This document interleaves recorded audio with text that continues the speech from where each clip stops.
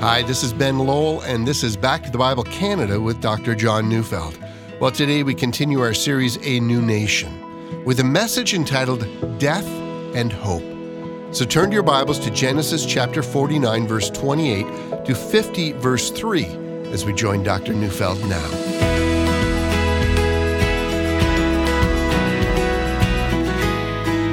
The last part of Genesis 49 brings us to the death of Jacob, which reminds us that people die. In that regard, it's interesting to read Genesis chapter 5. It's a lengthy genealogy, so if you're reading it, it is possible that your eyes will glaze over and you're going to skip to the next chapter. But for me, what's fascinating is that with every name that gets introduced into that genealogy comes the statement at the end of the account, and he died. Adam lived 930 years, and he died. All the days of Seth were 912 years, and he died, and so on. Every person, at the end of their lives, comes the word, and he died. And this in spite of the rather incredibly long lifespans that would last over 900 years. How would you like to live that long? It'd be incredible, the changes that you'd see, the learning that you'd accumulate, the projects that you'd accomplish, the worldview that you develop. But even while those years are vast, they come to an end. And he died, says the text, and it repeats it 18 times. Indeed, every human story ends with those words, and he or she died. Your story, my story, they're going to end in the same fashion. The last thing to be said of us, we died. Are you afraid of death? Many of us are, and if you are, might I encourage you to consider carefully the words of Hebrews 2:14 and 15.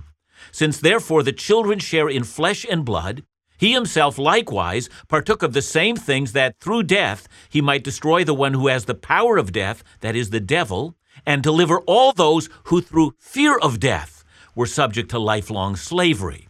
See, the fear of death really does haunt many of us. I know there's a great deal of bravado out there, and I personally love the image that, there isn't that saying, whistling past the graveyard. It gives a sense of being somehow cavalier in the face of the reality of death. But the fact that the man is whistling a tune as he passes the graveyard really does betray him. He's steadying his nerves. He's trying to hold his emotions in check. If we were studying Hebrews, it would be appropriate to ask how Jesus has delivered believers from the fear of death. It's an important study, but this is not a study of Hebrews. This is a study of Genesis, and this is a consideration of the death of Jacob. He's the last of the three patriarchs. So let's begin by reading Genesis 49, 28 to 29a. All these were the 12 tribes of Israel. This is what their father said to them as he blessed them, blessing each with the blessing suitable to him. Then he commanded them and said to them, I am to be gathered to my people. Jacob has been on his deathbed, and he summoned his 12 sons to his bedside, and he's given an appropriate blessing to each of the 12, and after the task is completed, he's ready to move on. I am to be gathered to my people, he says. In the past, I have already pointed out that the words gathered to his people, it's a common saying. It was said of Abraham in Genesis 25:8, and then it was said again of Isaac in Genesis 35:29, and here it's said of Jacob. Later on in Numbers 27, that phrase is used of Aaron. Numbers 31, that phrase is used of Moses. Judges 2:10 speaks of the faithful generation who served the Lord during the years of Joshua, and then it says, all that generation was gathered to their people. 2 Kings 22 speaks of righteous King Josiah being gathered to his people. See, I've also in the past acknowledged that there are those scholars who will argue that this expression means no more than that their remains would be laid in a common tomb. But as we will find out in the case of Jacob, he is gathered to his people, but he's only buried more than 2 months later, perhaps even 3 months later, given the length of the journey to his tomb.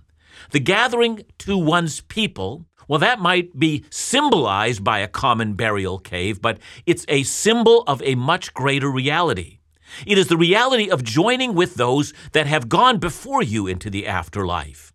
And that does bring us to the question of how the Old Testament saints thought of the world of the dead. Those of you who are familiar with that theme might respond by saying, the Old Testament seems to indicate that at death, people go to Sheol, which is the land of the dead. It's a land of, shadows and gloom without many details given.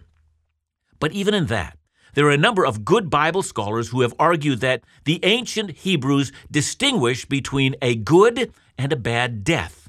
And even though at times a bad death is a premature death or a violent death, that's not always the case. In the case of righteous King Josiah, his death is indeed violent and it's premature, but his death is said to be a good death, a part of God's care and promise to protect him and care for him.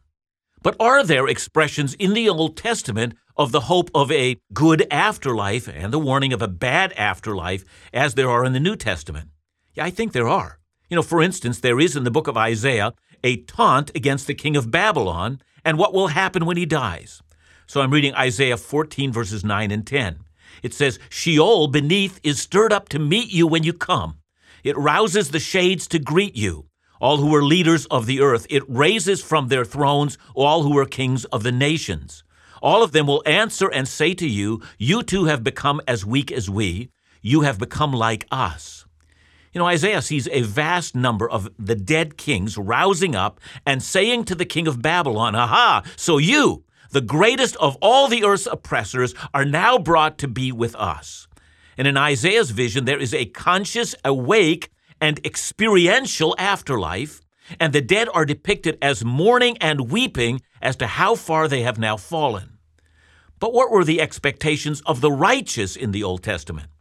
Well, we need to admit that it is definitely not as clear as it is in the New Testament. But you might want to consider the words of Job in Job 19:25-27.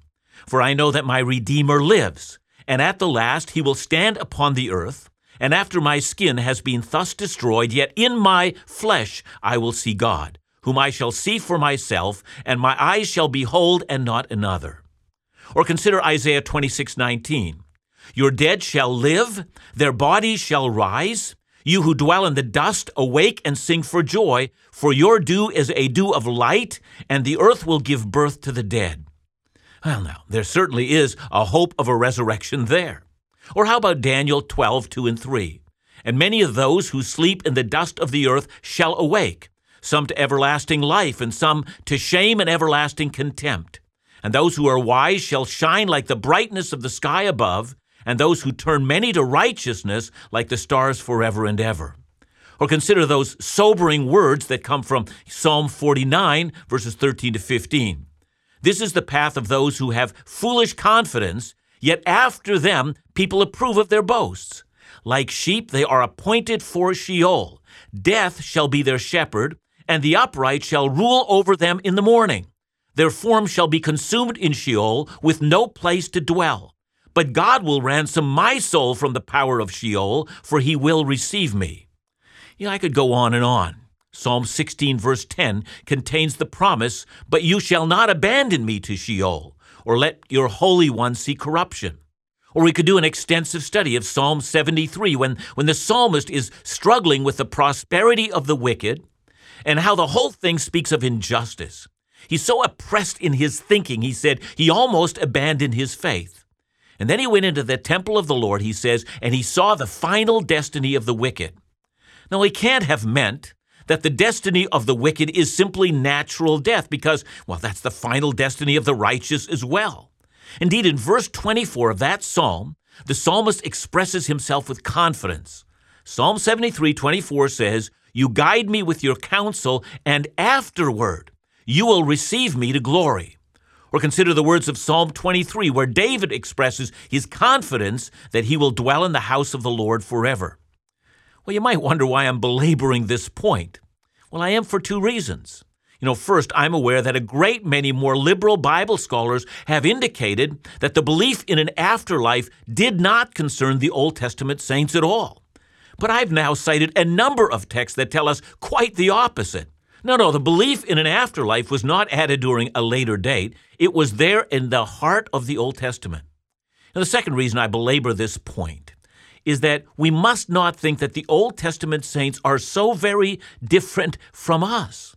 They had the same uncertainties and fears about death as we have. The people of all the generations before us faced their fears. They recognized that death had entered the human race, and they, like we, needed assurance that when worms destroy this body, it is not done. And in this way, Jacob's death provides a role model for all of us. Notice that he doesn't say, "I'm about to die." He could have said that, and it would have been true. Instead, he says, "I am to be gathered to my people." What Jacob thinks about when he thinks about death is being brought together with the people of God who have gone before him. It's a matter of perspective. It's a clear insight into the nature of death. Thinking this way can be a wonderful way of thinking about death.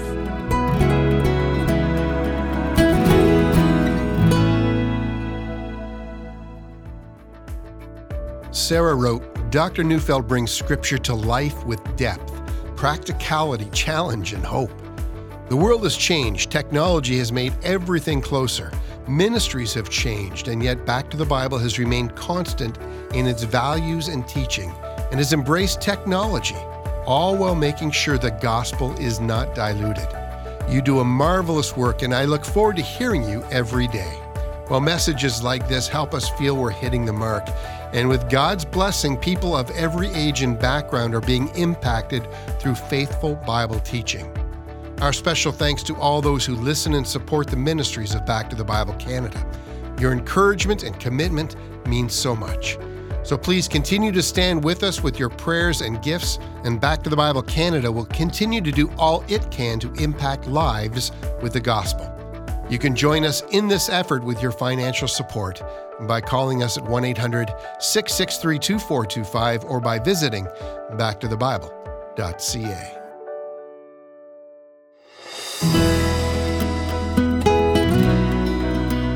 I'm reading Genesis 49, 29 to 33. Then he commanded them and said to them, "I am to be gathered to my people. Bury me with my fathers in the cave that is in the field of Ephron the Hittite, in the cave that is in the field at Machpelah, to the east of Mamre in the land of Canaan, which Abraham bought with the field from Ephron the Hittite to possess as a burying place. There they buried Abraham and his wife Sarah. There they buried Isaac and Rebekah his wife, and there I buried Leah. The field and the cave that is in it were bought from the Hittites." When Jacob finished commanding his sons, he drew up his feet into the bed and breathed his last and was gathered to his people. Jacob has moved from his confidence in his eternal dwelling place to the more practical matters of his burial. And ever concerned with the details, Jacob mentions the specific spot where he will be buried. It will be at the field of Machpelah, to the east of Mamre, which today is very near to the city of Hebron. Jacob is absolutely certain that he does not wish to be buried in Egypt. And that reasoning is very easy to come to. Jacob has set his sights on the promised land. Of course, his son Joseph is the prime minister of Egypt, and by now Jacob has lived in Egypt for 17 years, and that's long enough to begin to appreciate the blessings that had been given to him there. His sons had all found land by that time, and no doubt their families were growing as well as their prosperity. The years of famine were now well behind them, and I have no doubt the last years of his life would have been pleasant. Egypt had provided him with what he had longed for all of his life: peace and prosperity, safety, and a cohesive family. But Jacob has not forgotten the promise that was made to his father Abraham. God had told him that he would give him the land of Canaan. And no doubt, Jacob remembered the promise that had been made to Abraham, which, was recorded in Genesis 15 to 16.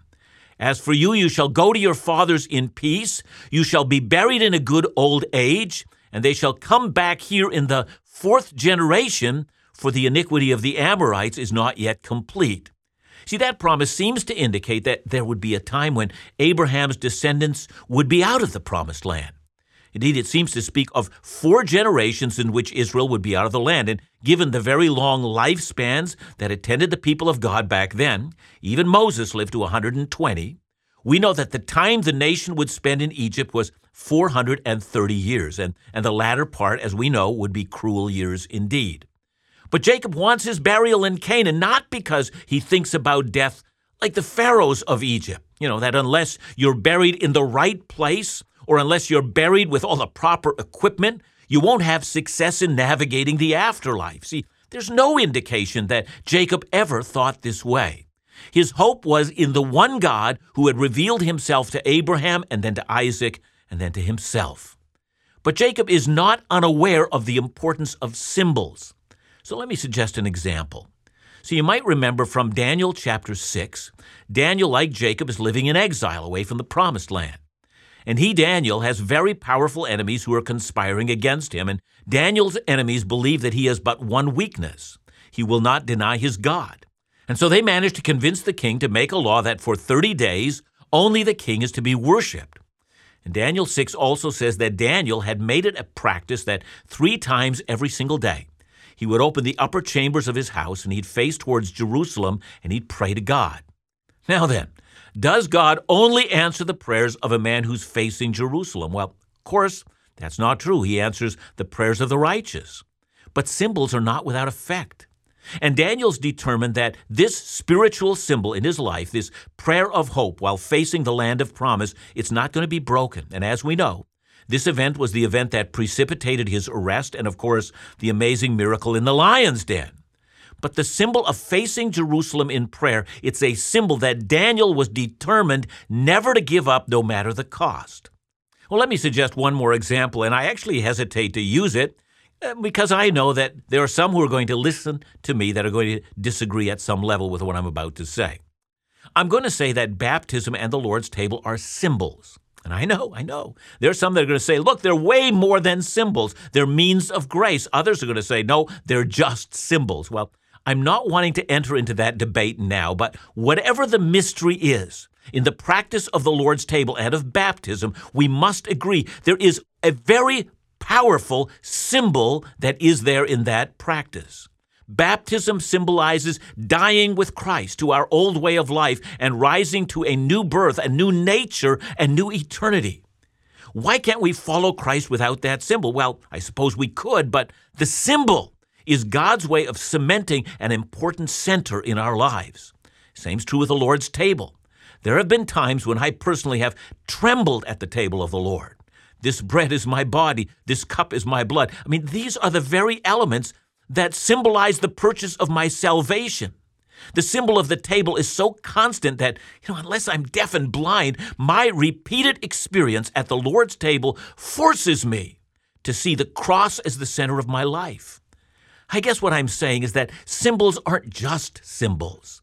They are means that God has chosen to convey deep spiritual conviction into the hearts of his children, and that's my point.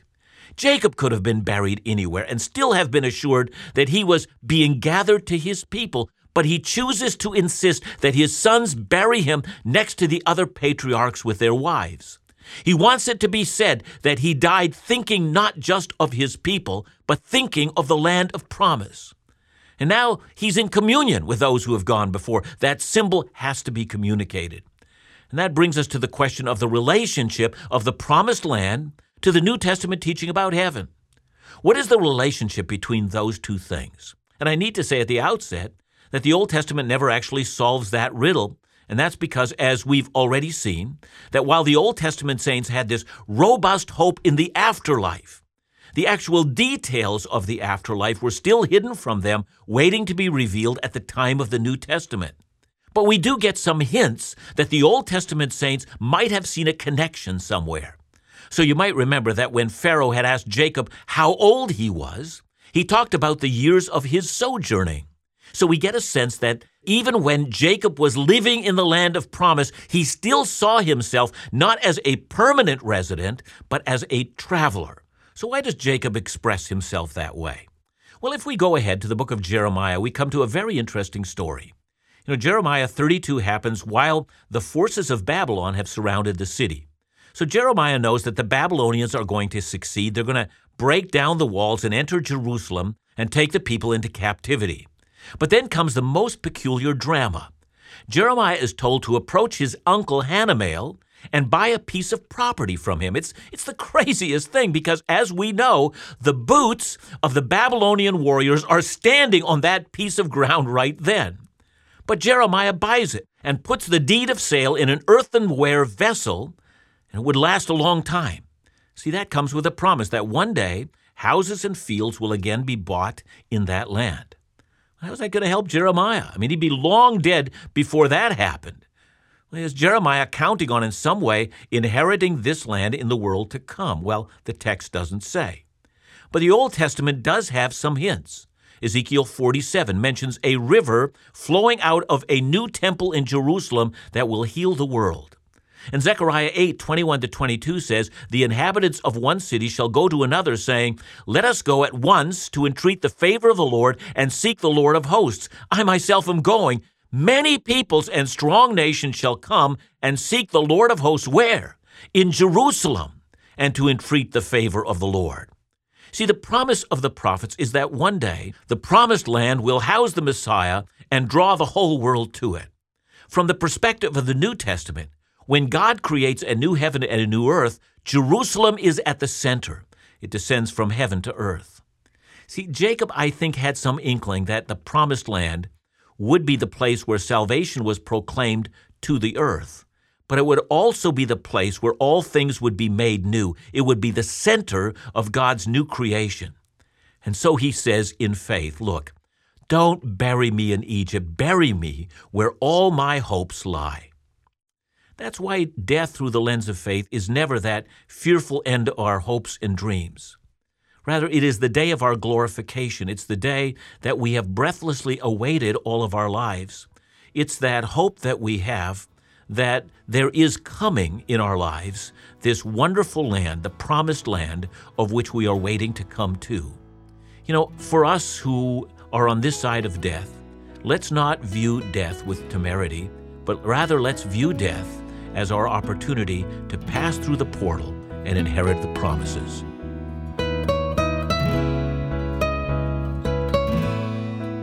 Thanks so much, John. You know, I think it's true to say that most of us, if being honest, fear in some way the thought of death. I think most would say that's normal. But what about the child of God? Yeah, I mean, I think it's sometimes very, plain that there are believers who, when they're on their deathbed, do have fear.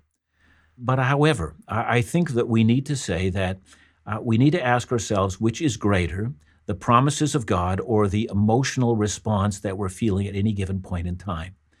Secondly, I'd like to also say that, from my vantage point, there is such a thing as dying grace, that at the point of our own death, we expect there to be an extraordinary grace from God. So I would say this to all believers who fear death, don't worry. At the point of your own death, God will provide enough grace. There will be enough for you to be confident in that day. John, thanks so much. And remember to join us again tomorrow as we continue our series, A New Nation, right here on Back to the Bible Canada, where we teach the Bible.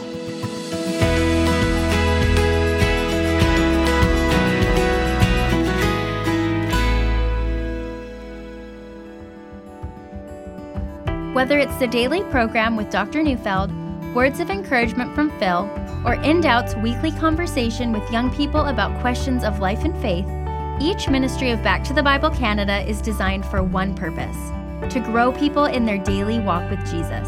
This month is our fiscal year end, a critical time for each ministry. But today, I wanted to focus your attention on In Doubt. Young adults are facing challenging questions and hearing voices that influence how they think, feel, and live. In Doubt makes a difference. If reaching young people for Christ is on your heart, perhaps you'd consider participating in our fiscal year end this month. The goal for In Doubt is to reach $75,000 by June 30th. Your gift would mean so much in reaching young people with Bible teaching they can trust. To give, call us today at 1-800-663-2425 or visit indoubt.ca.